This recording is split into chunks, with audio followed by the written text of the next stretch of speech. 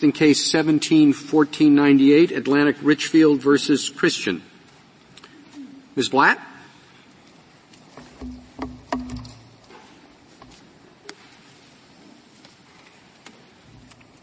Thank you, Mr. Chief Justice, and may it please the Court.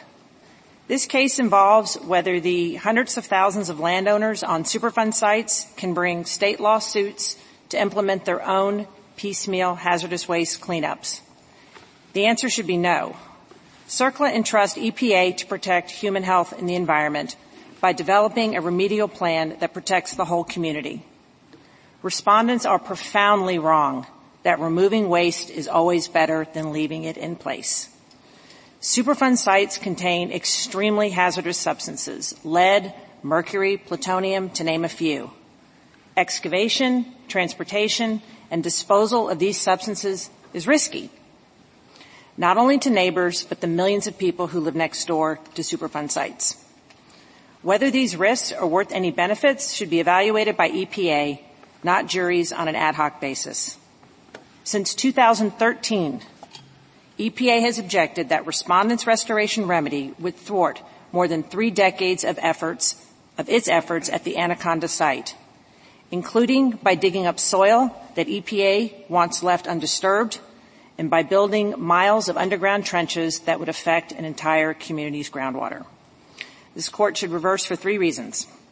First, Section 113 bars respondents' challenge to EPA's remedy. Second, Section 122 bars respondents from undertaking any remedial actions absent EPA's authorization. And third, a restoration remedy is preempted because it would require Atlantic Richfield to effectuate the very cleanup that federal law prohibits the company from doing on its own, and a restoration remedy would prevent EPA from carrying out its statutory mandate to implement comprehensive cleanups. Ms. Platt, I've been trying to unpackage this case in my own mind.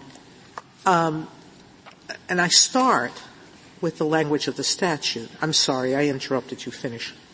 No, we're good. Okay. I'm sorry. No. I am trying to figure out, let's assume, for the sake of argument, that the remedial plan that the state court orders supplements rather than contradicts the EPA plan, that it was something in top of.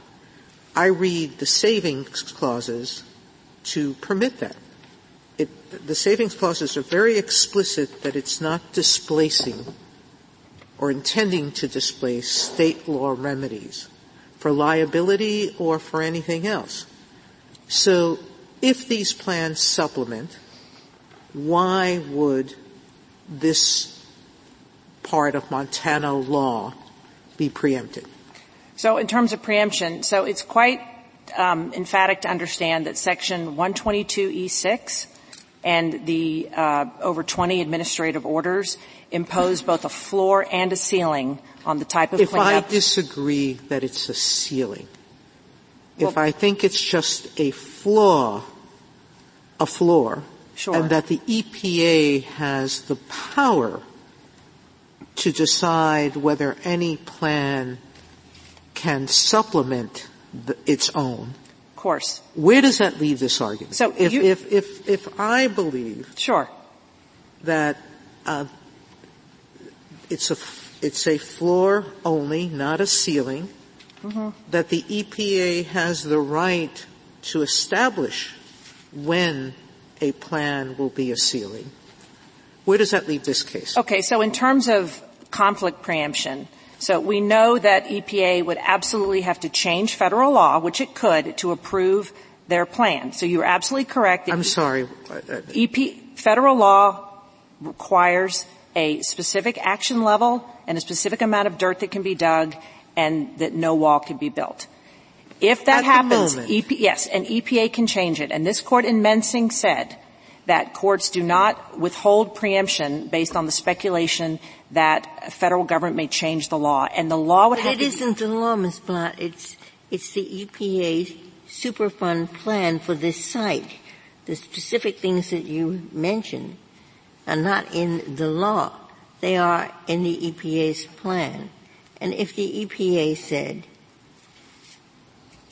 we permit what the landowners, the further cleanup the landowners want, we permit it, or we permit what they want with certain modifications. If EPA says yes, then there's no preemption that I could see that would be involved in this case. So that's not correct, because when you said plan, and maybe I misspoke, the law is not a U.S. code law. It's a binding administrative order where Atlantic Richfield would incur massive penalties every day if it violated. It's a law in terms of an administrative order that sets forth the plan. Now, Atlantic Richfield cannot carry out that plan without massive fines and violating law. In the order, it says undertaking any action without EPA's approval violates the order. And under ordinary... But suppose the EPA approves. The EPA says what you want to do is okay with us, or at least, as was suggested in the briefing, part of what the landowners want is okay with EPA. So all of the pillars of their plan violate EPA's order. And your supposition that EPA could approve it is just not the test under preemption. The test under preemption is whether a party today could independently do under federal law what state law requires.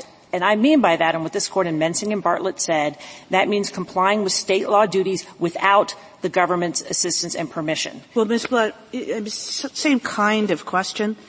And maybe it goes to a bunch of your arguments. I mean, look, if I were writing this statute, I would say it all goes to the EPA. It's just, that's the sensible solution, to have one party that makes all the rules in this. But I'm not writing the statute, and the statute has 3 savings clauses in it, which suggests that the states have a significant role in this, and in particular one that says that the states get to impose additional liability or requirements with respect to the release of hazardous substances. And I guess, one way into this is if we imagine that this was done not with a damages rule, but suppose the Montana legislature just said, you know what, this plan that the EPA has put in place, it requires arsenic at a certain level, and we think it would be better to lower that. And we don't really care that the EPA thinks that would not be a good idea for health purposes as well as for economic purposes. We think that arsenic level should be lowered. Do you think that the state gets to do that? No, and Section 121 deals with this directly. It spells out in like over 3,000 words how states can incorporate into EPA's their plans, and EPA can override that state standard. And it goes to the states have the remedy to sue. It's one of the exceptions under 113. And I think you're right that their position under the savings clause is that not only could state laws say don't enact EPA's remedy because we hate it and do a different remedy, but state courts could order independent warring cleanups, case by case, block by block, house by house. And this court in the Abilene Cotton case and in the AT&T case interpreted almost an identically worded savings clause and said you can't interpret those clauses to completely destroy other parts of the Act. And this would utterly destroy EPA's whole design under CERCLA. So what do they save then? I mean, the savings is all over this statute. They have to save something. What do they save that states can do independently? So let me be very clear how narrow our argument is. They have four claims of compensatory damages and punitive damages. So typical state law claims for nuisance and whatever else they want to claim for damages is fine. The objection here is that the actual remedy orders Atlantic Richfield to pay respondents to carry out their contrary plan, and that respondents under state law must actually implement the very plan that Atlantic Richfield would violate federal law. So this is not only a challenge, and not only it's direct remedial action that has to be taken in violation of 122, but it's the only claim that would meet our standard of conflict preemption, because it requires Atlantic Richfield to effectuate a violation of federal law, either whether they hire their own employees or whether they hire the plaintiff's employees and put a different hard hat or give us a different shuffle. If I have questions about what state law requires, because I can't find anything in the state law that requires a damages remedy to be put in trust for the remediation. That's what the court below said. I know that's what it said. But I can't find any law that says that's what has to happen. Mm-hmm. Number one. Number two, I can't find any state law requirement that the petitioner has to prove that they're going to actually use the money they're awarded for the purposes that they claim. So I'm very confused about the state law. Yeah, and I think that's all a fair question. And if it is a fair question, why is it preempted? Meaning, why wouldn't I just remand this case and say, you can't award damages unless the other side proves, or the side claiming these damages proves, that it can get EPA approval of whatever it wants to do, and that it will, in fact, only use that award for those purposes. Right. So, what's wrong with a ruling that's just that basic, that says you can get more if you can prove the EPA will give you more? As simple as that. So what's wrong with that kind of opinion? So you took this case on the assumption, and we cited on page 16 of our reply brief, all the places where the respondent concedes and the Montana Supreme Court expressly said that this money has to be used to carry out the remedy. And that's the way this case comes up. If you want to know the reason for Sunburst, it's because of the reasons personal. So if you own a property and love it so much and you don't have any damages, the whole point of the restoration remedy to avoid the windfall is you have to spend the money. So I'm quite confident that I'm accurately stating Montana law, and that respondents never argued to the contrary. And in our reply brief, again, we cite all the concessions, including, I think, the opinion below in 3 places says the money has to go to a trustee and that money has to be spent on the cleanup. And I'm agreeing with you that key to the preemption argument is that under state law, they will be forced to carry out a remedy that would violate EPA's orders, these administrative orders, if we carried it out itself. So what's wrong with an opinion that we write that says what you're missing is the next step? You have to be able to show that that remediation will be approved. Yeah. So if that's their burden, why do we need to go any further? So I have two responses. So right now, they don't have federal permission, and under Section 122, you have to take federal. I didn't say we're talking about they preemption. have to show that they will get EPA approval. And all I'm saying is, today. Let me just make one other point as a practical matter. This is not a case in its infancy. It was cooked. It was about to go to trial. It was 3 weeks away from jury selection when the court got stayed. We know they were going to trial, and the whole case is about whether a different remedy should be put on, and we know under state law, because they've conceded it, that they have to carry out that remedy, and we know they don't have EPA's permission. So you not only know 2 things. You know, again, it's conceded that the remedy seeks something different, and it would require a change in federal law, and you know they never got EPA's permission. And I guess this is assuming we're not even getting it. The answer, I think, is this right, to the question, which is a question I had too, is that in order to bring an action where the result will be an order to do certain things, dig dirt or do physical things, if they are a potentially responsible party, they have to show not that EPA might approve it, but what it says is unless that such remedial action, which is the reaction they're seeking, has been authorized by EPA. And you know today that it has not. Not only has it not been, they never asked EPA. What we should do, if you are right on the potentially responsible party, is we should send it back and say they have to get that permission from EPA. And there is no need to answer the other questions. Is that right or wrong? That's wrong, and I disagree. You already know today they don't have it. And just as the case sits today, whether they could have brought some separate federal lawsuit after they asked state lawsuit, but you already know today that they never asked. Yes, that's why I say we'd send it back. They do not meet that requirement if they are potentially responsible parties. So dismiss the case. Now, if you win in that respect, I'm asking if there is a need to reach the other two questions. Okay. I suspect there isn't, but am I right? Yes. If you rule for us under Section 122 that they can't carry out their restoration remedy because they don't have EPA's permission, then that's sufficient to resolve the case. Fine. Now, they say they are not potentially responsible parties, but you say they are. Why? Because because they are landowners with hazardous waste on a Superfund site, and 3 provisions textually equate all persons who are owners and operators under 107 because they own land on a Superfund site. But they say they are not potentially responsible. Perhaps they were potentially responsible, but they are not potentially responsible because EPA and everybody else has told them they're not responsible. So no, and here's why.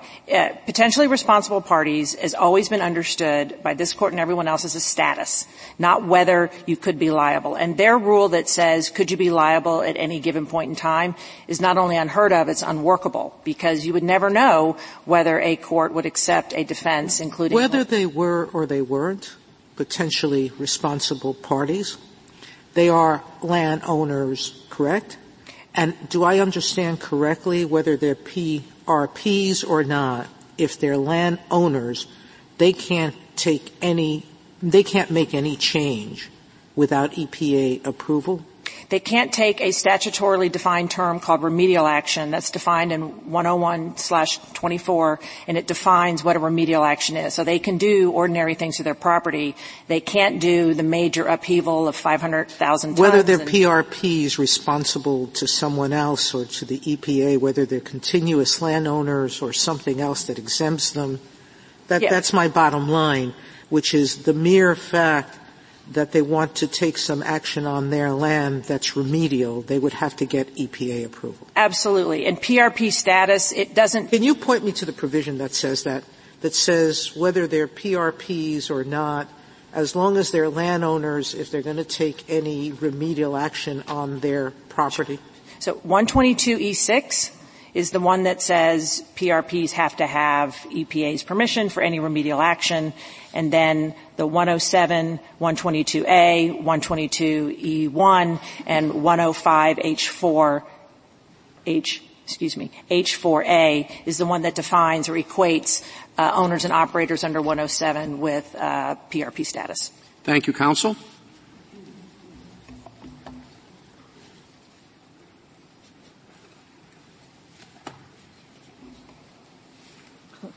Mr. Michel? Thank you, Mr. Chief Justice, and may it please the Court.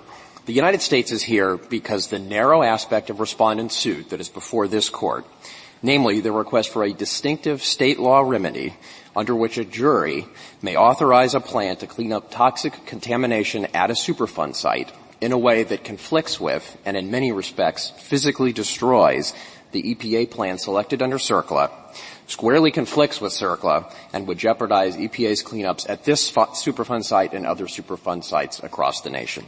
Now, to go to some of the questions that have been raised already, this is a narrow argument here is narrow. The statute does have savings clauses, and we don't dispute that respondents can move forward with their claims for money damages under state law, nuisance, and tort and other related theories that don't call into question the EPA remedy. And likewise, as Justice Kagan pointed out, there are a number of mechanisms in the statute for states to adopt what are called ARARs, applicable or relevant and appropriate standards that could be implemented as part of the EPA cleanup plan. And I think that goes to a broader point, which is that CERCLA really lays out a two-step process. At the first step, EPA, or whatever federal agency is conducting the plan, goes through a very reticulated process of getting public comment, meeting with landowners, meeting with the state, and selects a cleanup plan in compliance with those procedural and the substantive requirement that they protect human health. Then, at the second stage, CERCLA says, go and carry out the cleanup plan, and CERCLA erects a number of protections. Are you agreeing with Ms. Platt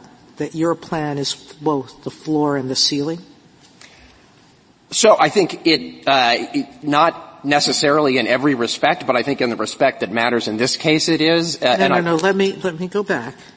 Is it always the ceiling? An EPA... An owner can come to you and say, I want to do more.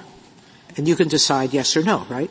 Yes, absolutely. So it's not always the ceiling. I mean, yes, and in fact, the statute, as we discussed, as Ms. Blatt discussed at length. So are you reading are you reading this remedy as requiring the remediation that's awarded no matter what, with or without EPA approval? I think the Montana Supreme Court decision implies that respondents could move forward with their claim as it now exists, even if they didn't have EPA approval. And we think that's— How about if they did? If they could get your approval? If they could show that they could get your approval? I mean, if they could get our approval under 122E6, then we wouldn't have a problem with the All suit. Right. How about if they're not a PRP? Let's assume they're a contiguous line. There's a whole set of arguments in these briefs by some of them, putting aside whether they're a PRP because of the statute of limitations, which, is not very compelling to me, okay? But putting that aside, let's assume that by definition they are a PRP. Or they're not a PRP. They're a continuous landowner that are not a PRP.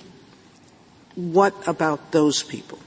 So I think an important distinction is that if they were found to be a contiguous landowner, that would not take them out of the status of being a PRP. That would imply that they're not liable.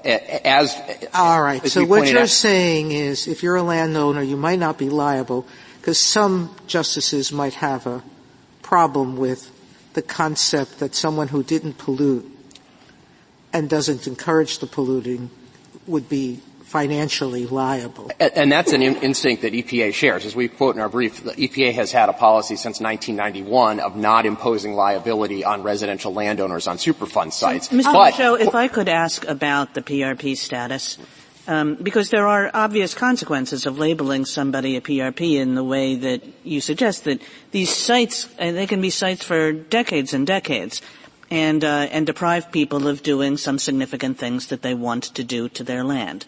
And the question, I guess, is why do we think the statute requires those consequences as to a person who has never been treated as a PRP by the government, who has never been involved in settlement negotiations, who under reigning law, including the statute of limitations, has no liability exposure?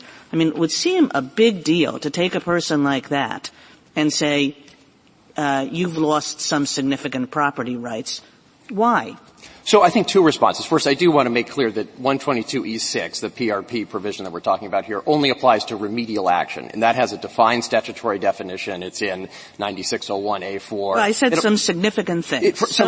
Look, that you can still, make a garden. Absolutely. You can still make a garden. Now, as to significant things, I think it does make perfect sense that you wouldn't want somebody who lives on a Superfund site doing things in the earth that will interfere with the EPA remedy. Of course, there is on a Superfund site a sort of butterfly flaps its wings problem where if you dig up 2 feet of soil on your land, you can kick up arsenic into the air, or if you dig a trench on your land. I completely take the point that might have been a sensible policy decision for Congress to make. But as I look at these provisions, where this PRP comes from is in a section that deals with settlement negotiations. And these people were not ever involved in settlement negotiations. Nobody for a moment considered that they should be involved in settlement negotiations. So to apply that section to these people seems, a stretch. So I don't think so, Justice Kagan. PRP is used in the statute a lot of different times, not just in the settlement. You're right that E6 is under the settlement provision. But if you look at E1, it equates owners on the site with PRPs. And so the court could leave for another day whether PRP is coterminous with covered persons under Section 107 and simply decide that owners on Superfund sites are PRPs. And again, we think that makes perfect sense because by definition, when you have a cleanup plan that takes into account an entire Superfund site, as this one does, and one landowner does something that affects the earth or affects the environment, it's going to spread across onto other parts of the Superfund site. And the water barriers that we've discussed in this case are a good example, where EPA has a considered plan to treat the water in a certain way, and respondents want to dig. I think it's an 8,000-foot trench that would change the gradient and that would physically change the land in a way that could endanger the whole Superfund site off of their own property. So it is true that when you live on a Superfund site and you have large amounts of toxic chemicals, you are more restricted in the kind of land use. But it seems a very indirect way for Congress to have gone about this, as Justice Kagan says, to, in essence, hinder a landowner from doing any significant action for decades.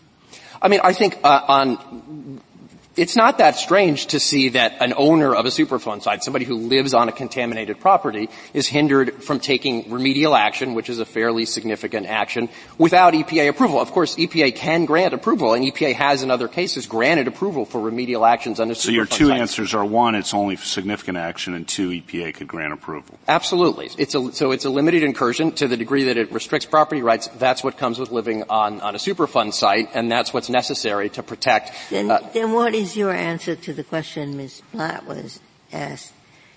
If we say the landowners are PRPs and they have to get EPA permission for any restoration that they want to do, if the court said that, then I don't see that the further questions in this case need to be answered, and I don't see any reason to get into preemption. I agree with you, Justice Ginsburg. You could resolve the case by saying that respondents are PRPs who need EPA authorization and don't have it, and therefore their claim fails. What do we do about the government's prior representations that permission might be granted for something like this? Well, the government stands ready to listen to any proposals from the landowners. They have not formally presented us with any proposals, so we're working off of the best available information, which is the expert reports that they have introduced in the state litigation. So it's still at least possible that the government might approve something like this? I mean, based on what we know, we've made very clear, we're now in the Supreme Court litigating this case, that we would not approve what we understand their plan to be, but we're not saying never. Of course, they could present something and we would listen to it. And I might have missed it, but when is the government's role here likely to finish in this particular site? So I think the ongoing remediation will continue through 2025 is the latest projection. It may be that, there are continuing operations beyond that, but the active site remediation we expect to continue through 2025. Is there a takings claim, do you think, that arises from the government's position that any remediation efforts for a period of, 45 years is prohibited by landowners? I mean, in the literal sense, there's no takings claim because they haven't raised one in this case. I think more broadly, of course, one could raise a takings claim, but I think it would be a very weak claim given that, in fact, EPA's remedy has improved the value of the property and that you have to start from the premise that the property is covered with arsenic. It's improved the value of the property from its prior state, but not to the level that state law would allow. Well, I do think that that's an important point, Justice Gorsuch, is that the EPA plan fully complies with the state environmental laws. Those are the ARARs that I mentioned earlier. This is a separate private plan that a jury would have to approve. Thank you, counsel.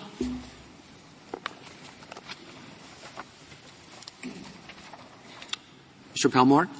Thank you, Mr. Chief Justice, and may it please the Court. This Court lacks jurisdiction, but if it finds it has jurisdiction, it should affirm. Briefly on jurisdiction. The decision below affirming denial of summary judgment on one damages theory and remanding for trial is non-final. This Court has exercised review over Montana supervisory writ decisions only where reversal by this Court would end the case entirely. That critical condition is absent here. On the merits, this Court held and explained in CTS versus Wahlberger that CERCLA does not establish a comprehensive remedial framework. Instead, it leaves untouched state judgments about causes of action and the scope of liability for property damage. Montana, like many other states, has made the judgment that one who puts toxic materials on another person's property is liable for trespass and nuisance, and that a measure of recovery is the cost of removal. Nothing in CERCLA bars that core exercise of state authority to vindicate private property rights. ARCO's invocation of Section 113H fails. That's the challenge provision because it doesn't apply in federal court, and even in federal court it doesn't apply to state law claims. ARCO fares no better on Section 122E6, the PRP provision, because the landowners here are not potentially responsible for anything because they face no possible liability. And that provision certainly cannot be read to give EPA the vast power that it seeks, the ability to control forever the removal of a shovelful of dirt from a private landowner's backyard. There's no basis for preemption either. CERCLA establishes a floor, not a ceiling, on environmental remediation, and in several provisions makes clear that Congress wanted to leave state law in place. Nor is there any impossibility. The duty that ARCO breached was the duty not to pollute. Nothing in federal law required it to do so. Justice Sotomayor? I still have a problem, which is, seems to me that if you own a piece of land and you know the EPA has been fixing it up, that whether you're responsible financially for the cleanup, that you shouldn't be able to interfere with the EPA's efforts. Meaning you might have a takings claim, as Justice Gorsuch claims. You might have some other claims, but I don't know how you can go about instituting a plan without conflict preemption, instituting a plan that interferes with what the EPA is doing. Your Honor, first of all, and this is critical, there is no interference here. The vast majority of my clients have had zero work done on their land, and if you put all their land together, the work has been done on only 5%. Okay, so on 95% of the land, literally nothing has been done.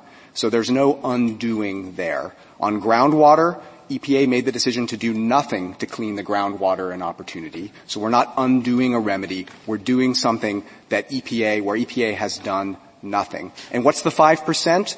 They dug down 18 inches, they put in clean soil, and they planted grass. All we want to do... On the groundwater, I understand their position to be that if they did do something along the lines that you're proposing, it would have very significant adverse impacts. So the fact that they haven't done anything, that's what they want you. They don't want you to do anything. So you can't say having done nothing represents that there's going to be no adverse impact from what you plan to do. A couple answers on that, Chief Justice Roberts. First of all, they decided, if you look at the actual regulatory materials, and that the EPA makes decisions in this area through records of decision, which are official documents, they say they didn't want to do the groundwater remedy. It was a different wall. It was a different one because it was technically impracticable, which is a term of art under CERCLA for too expensive. In the regulatory materials, there is absolutely no finding that wall, much less the one that we've proposed, which is different, would cause any environmental harm. If you look to what the government cites here for that proposition, if you trace it through, it's citing its own amicus brief in the Montana Supreme Court. If you look at the Montana Supreme Court amicus brief, the government cites literally nothing. So you're talking about the particular specifics in your case, but as a general matter, for example, you can understand that the EPA, looking at this, might say, okay, we're going to do this, we're going to do this, we're going to do this, and we're going to get to that as soon as we're done doing this other stuff. And yet someone else in your position would come in and say, well, you're not doing anything here, and so we're going to go ahead and do this. When the EPA's answer might simply be that, well, we haven't gotten to it yet, but we want to be the ones that decide what to do rather than the particular landowners there because we have a broader perspective affecting the whole site rather than individual sites where the people may reasonably want something to be done but still may be inconsistent with EPA's plan. Well, here, Mr. Chief Justice, the issue isn't, we'll get to that later. They're done. All the remedial work, such as it was on our property, has been over for several years. They are completely done, and that's another reason why there's no interference with anything they're doing. I'm trying to move beyond your particular... And I understand that. So one could imagine a different case involving a conflict preemption claim with respect to the EPA remedial orders. That's not this case. ARCO's argument here, which Ms. Blatt articulated, is that CERCLA itself establishes a floor and a ceiling, such that any state law remedy that goes beyond, even 1 inch beyond what a remedial order required, is preempted. They are not making a very different argument that perhaps in a case like Your Honor is referring to could be made, which there could be an argument made that there's obstacle preemption with respect to an actual remedial order. That case might look a lot like Geyer, right? So if in a case EPA had evaluated various remedies and it had rejected a remedy because it said that remedy will cause environmental harm, so we choose not to adopt it. No, the problem isn't, I don't think the problem we're stating is anything to do with preemption or anything. It's just whether someone in your position should first have to go and get the EPA's permission. And you talking about a shovel of dirt or something, suppose they did do something like that. Isn't there a remedy? It's called the Administrative Procedures Act. And you say here they've made it an administrative procedure and it was arbitrary, capricious, and abuse of discretion. That way, as the Chief said, as others say, we channel all this through the EPA and the courts reviewing the EPA. And what we don't have is 10,000 juries or 50 states or whatever it is, imposing sometimes conflicting duties and leaving it up to hundreds of different judges to decide. Your Honor, a couple answers. One is EPA doesn't need this 122E6, which is what you're referring to prevent harm at a Superfund site or protect the integrity of its remedy. The government made that point at page 17 of its invitation brief. It said, we have plenty of tools. We can get administrative orders. We can get injunctions. There's no problem here. We can use those tools to protect the integrity of our remedy. The 122E6 applies only to potentially responsible parties. What is a potentially responsible party? It is not defined in the statute. So under normal rules of statutory construction, this court looks to what does that mean? Is someone potentially responsible if they face no prospect of liability? No, they're not potentially responsible. It's been said they are covered parties. And who is a covered party that is not a potentially responsible party? We are told that this court has equated the term covered party with personally responsible party, that a covered party is a potentially responsible party. And you say that's not right. They're not one and the same thing. So who is a covered party but would not be a potentially responsible party? There could be a number of ways. And you're right, Justice Ginsburg, that this court has, as shorthand, used the two, linked the two, and the concepts are clearly linked. All potentially responsible parties have to, at one point, been covered persons. But a covered person would include a residential landowner with certain exceptions. Justice Sotomayor, you asked about the contiguous landowner defense. If you look at that, that is a carve-out from the definition of owner. So someone who establishes the requirements of that carve-out is not even an owner. So under ARCO's view, where all owners under Section 107 are potentially responsible parties, those who satisfy that defense and the bona fide purchaser defense aren't even owners. But more importantly, Congress could have said in 122E6, all 107 covered parties have to get EPA permission in order to remove toxic waste for arsenic from their land. It didn't say that. It said potentially responsible parties. It used a different term. Well, it did, Mr. Palmore, but under your theory, how would you decide whether somebody is a potentially responsible party? It sounds like you would need a court adjudication to do that, and that seems unlikely that Congress meant for that to happen. Well, Your Honor, I don't think it would necessarily need a court adjudication. And in fact, the statute puts the onus on EPA, this is Section 113K2D, to identify and notify all potentially responsible parties as early as it can before taking any removal action. So here we're talking about in the 1980s. It's on them to identify potentially responsible parties and send them a letter. And when there are settlement negotiations, and you referred to this in Section 122, they have to identify all potentially responsible parties and include them. So you're saying that even in the absence of the statute of limitations issue, these would not be potentially responsible parties because the government is subject to a kind of estoppel principle? I'm saying that if there's some concern about how will we know who a potentially responsible party is, the government has tools to at least put people on notice that it thinks they are potentially responsible parties. Now, of course, it might be wrong. But, and in this case, though, We never got any of those kinds of notices. In the district court in this case, the government's brief said, we take no position on whether these landowners are potentially responsible parties. They own land that contains hazardous substances. I thought that potentially responsible parties are people who own land, whether they have any fault or not, but their land does contain hazardous substances. It does, Justice Ginsburg, and that makes them owners under Section 107 unless they are carved out from that definition by one of the defenses that we were talking about. That makes them owners, but 107 does not use the phrase potentially responsible party. And I think there's a critical kind of elephants in a mouse hole aspect to this argument.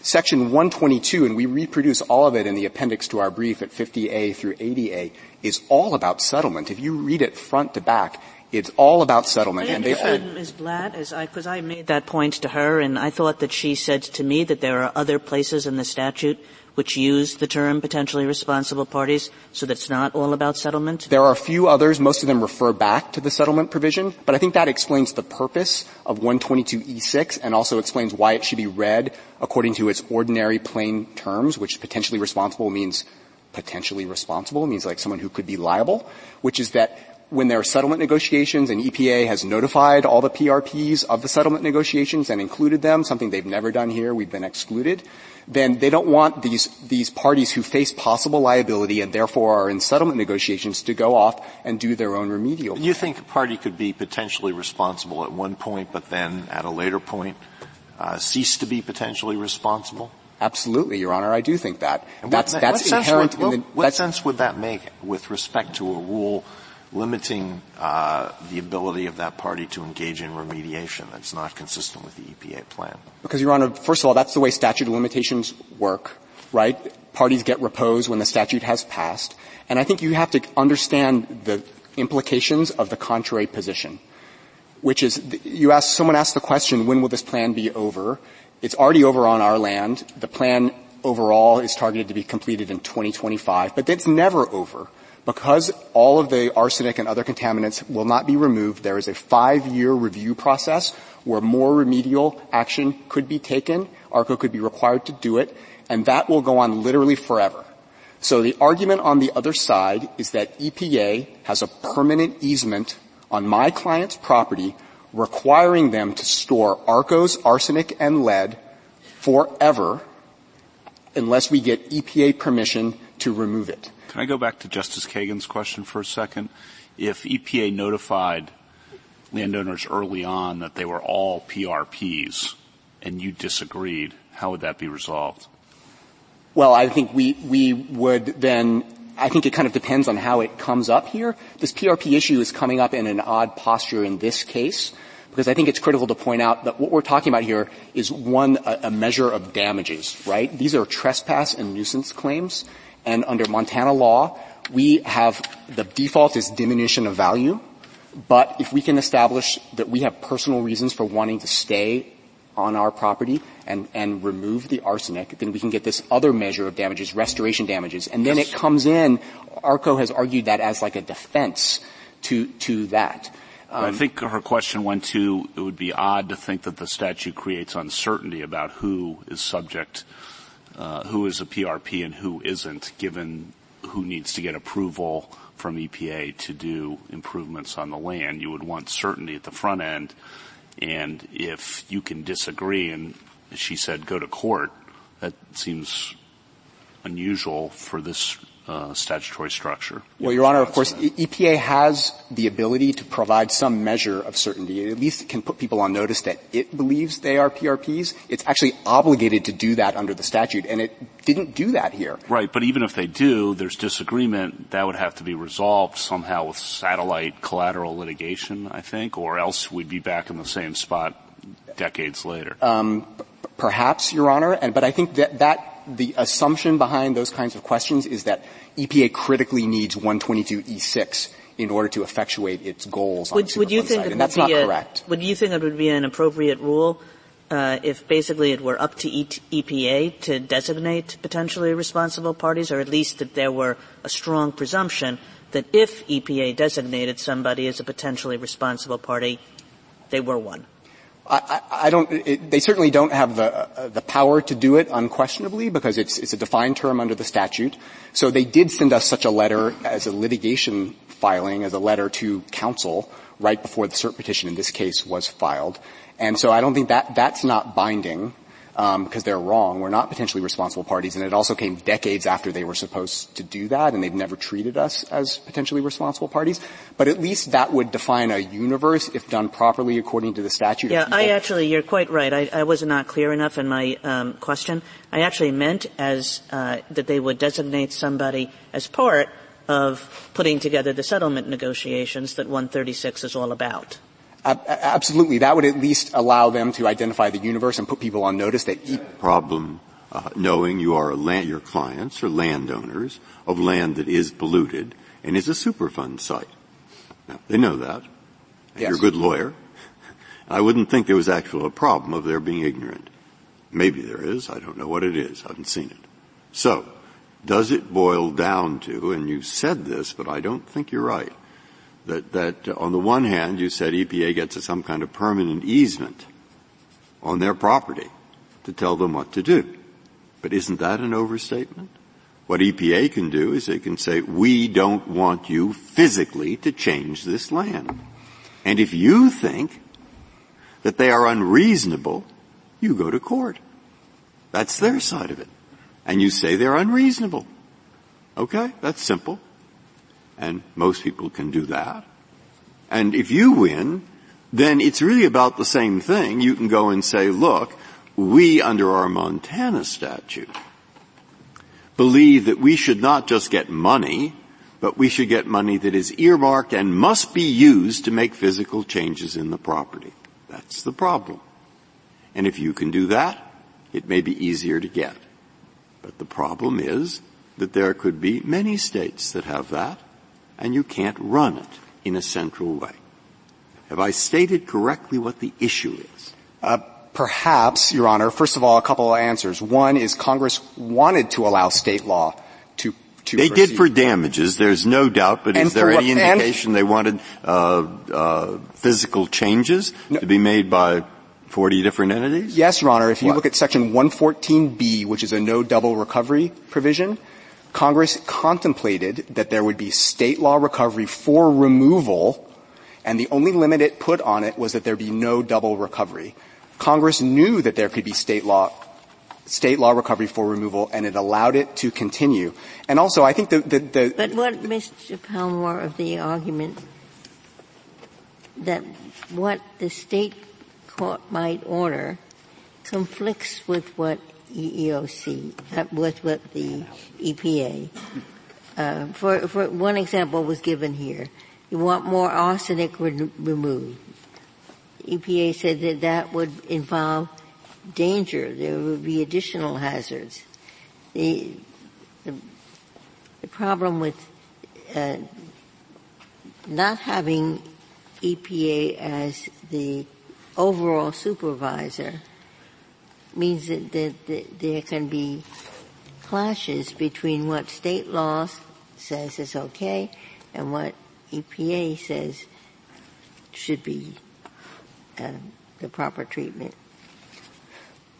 Justice Ginsburg, of course, if EPA thinks that a remedy is going to cause harm, as it said in its invitation brief, it has ample tools to stop it.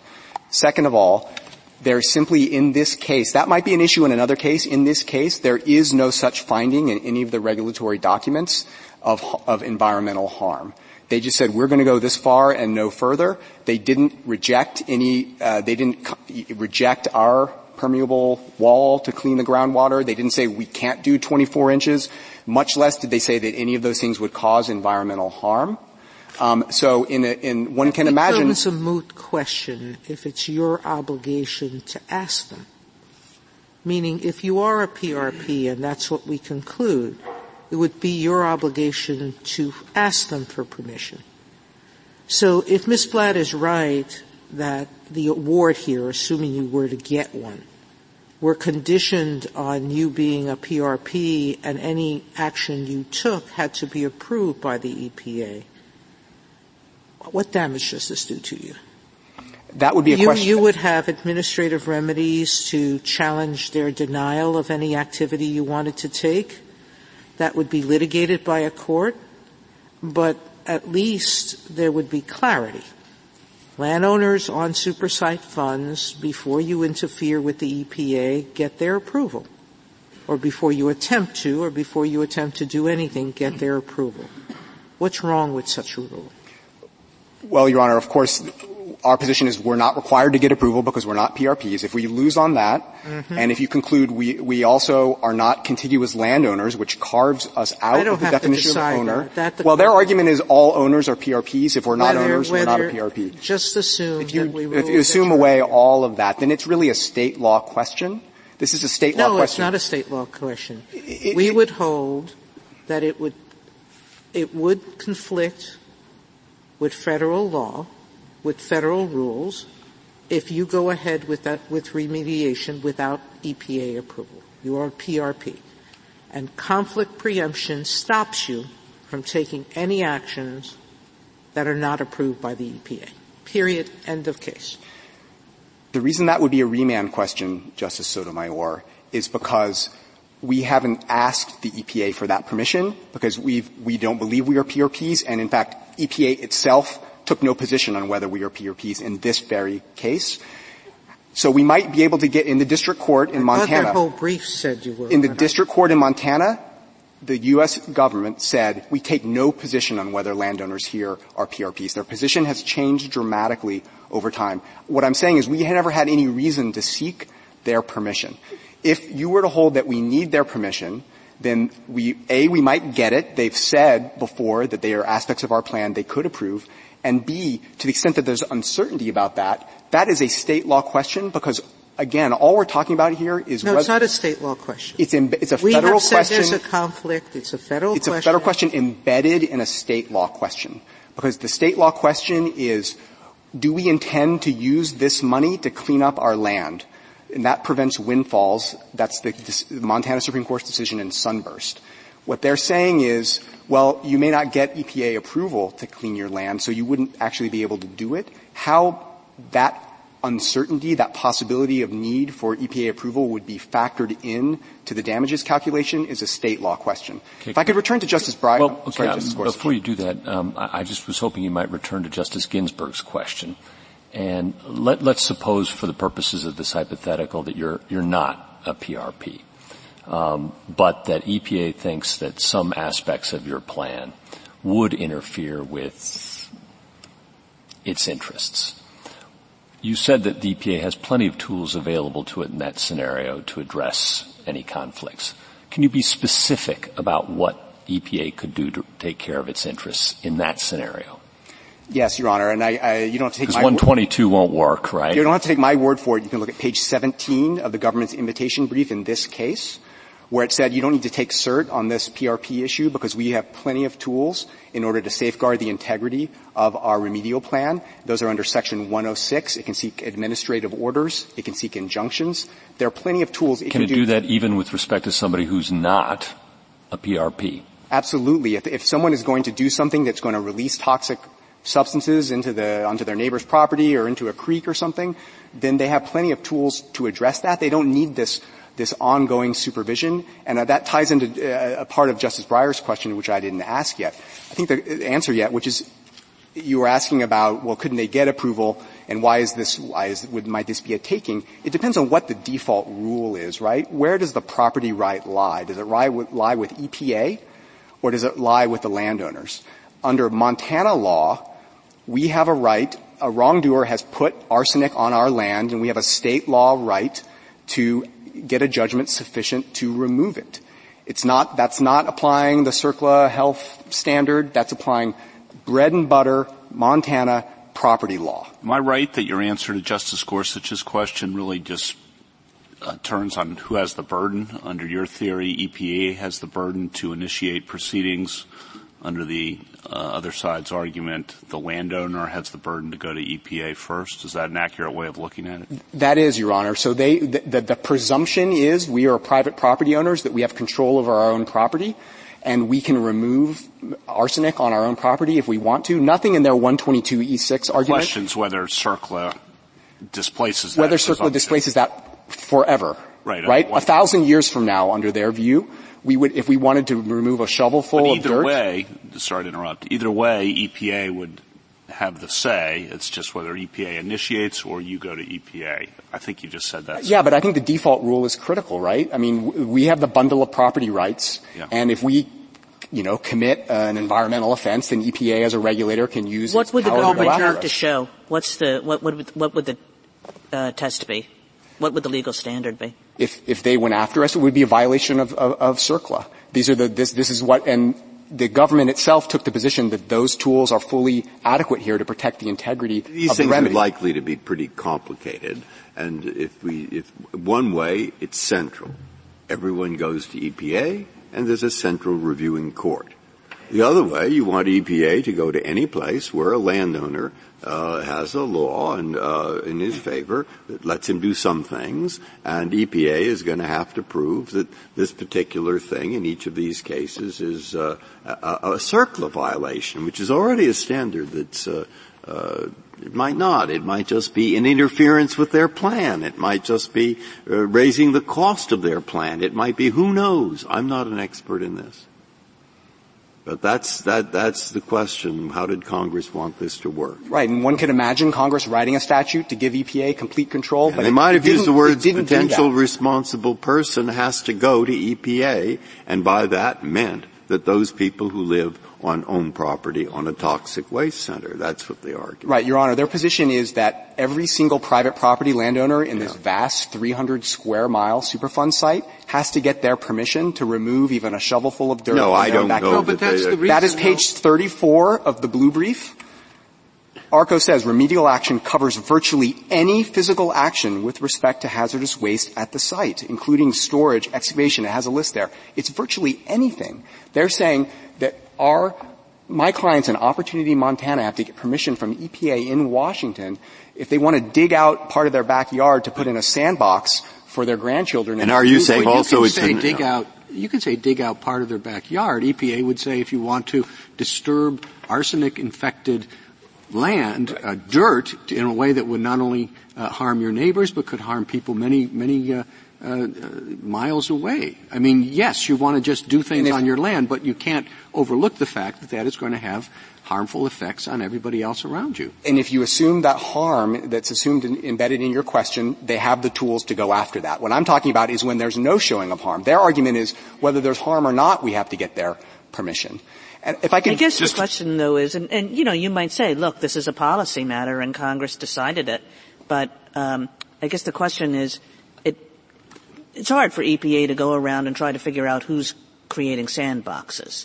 And so why should the onus be on EPA to figure out who's creating sandboxes? Well, EPA is, of course, all over this site, and it can enforce the law here. The question is whether we should be similarly situated to just you and me and any American who, if we violate the law, the regulator, the law enforcement can come after us, or whether we have this kind of superintending presence of agency authority over us and our private property for the rest of our lives. And that's not the scheme that Congress created. It went out of its way to allow state law over these traditionally state law subjects to continue. Your parade of horribles can still come true with EPA being aggressive and getting to all those places. If they want to come out, the question Justice Breyer asked is, does it make sense to have you go to EPA first so that they can maintain control? Comprehensive is the word in the statute, after all. Your Honor, there's no evidence that Congress intended this obscure corner of Section 122 about settlements to give EPA that kind of vast control forever over private property. Thank you, counsel. 3 minutes, Ms. Blatt. Thank you, Mr. Chief Justice. Justice Sotomayor, I answered one of your questions incorrectly on a site, and I need to correct it. Section 107Q1, capital A, 3 through 5, is the contiguous landowner provision that says if you live on a Superfund site, no matter what, you have to make sure you comply and not interfere with EPA. So there's provisions throughout CERCLA that say no matter what your defenses may be, you always are on the hook to not do anything to interfere with EPA's remedy. And I just gave you different sites. So on PRPs, in terms of this is a status and not a financial liability, EPA, they're always liable under 106 for abatement. And they're always liable in a suit by Atlantic Richfield when the cleanup ends under Section 113G2A. We might not get much money, but they're definitely on the hook. But the real question is one of status, and it's Justice Gorsuch and Justice Kavanaugh, you were wrong on this as being a question of who has to sue and a burden. EPA would have no way of knowing. What they only know in this case and wrote them a letter because there's a lawsuit in a Supreme Court case in the state of Montana. But there are hundreds of thousands of people who live on Superfund sites with uranium and God knows what else. And how is EPA exactly supposed to know when someone is removing uranium? It has a half-life of 4.7 billion years. Arsenic has no half-life. It always is there. It cannot be destroyed. It doesn't evaporate. So yeah, they have some restrictions before they move hazardous waste. The other thing is, in terms of who you'd have to sue, I would freak out if I got a letter. Their view is you have to sue these poor innocent landowners and say, you're liable under CERCLA. Just so you know, it's the only way we can keep control of the site. That's the only way we're going to know, and then, now they're on notice, because otherwise you would have this metaphysical thing of who knows who's liable. In terms of the taking issue, and I think that, you guys already answered this, but this is really a question of do you have to go to EPA? If EPA denies permission and they want to bring a takings claim, go sue EPA. There's also a citizen suit provision that in 2025 they can bring a lawsuit and say, EPA, your remedy was terrible, we don't like it, it violated CERCLA, come up with a new one. That's what the citizen suit provision is for. On the mouse hole point, I don't think it's a mouse hole. So it has mouses, or elephants, I guess, all the way in the statute. There are provision after provision in the contiguous landowner, in the de micro minimis, or whatever that word is, in the bona fide landowner that says at all times you have to make sure you don't interfere with EPA's remedy. Thank you. Thank you, counsel. The case is submitted.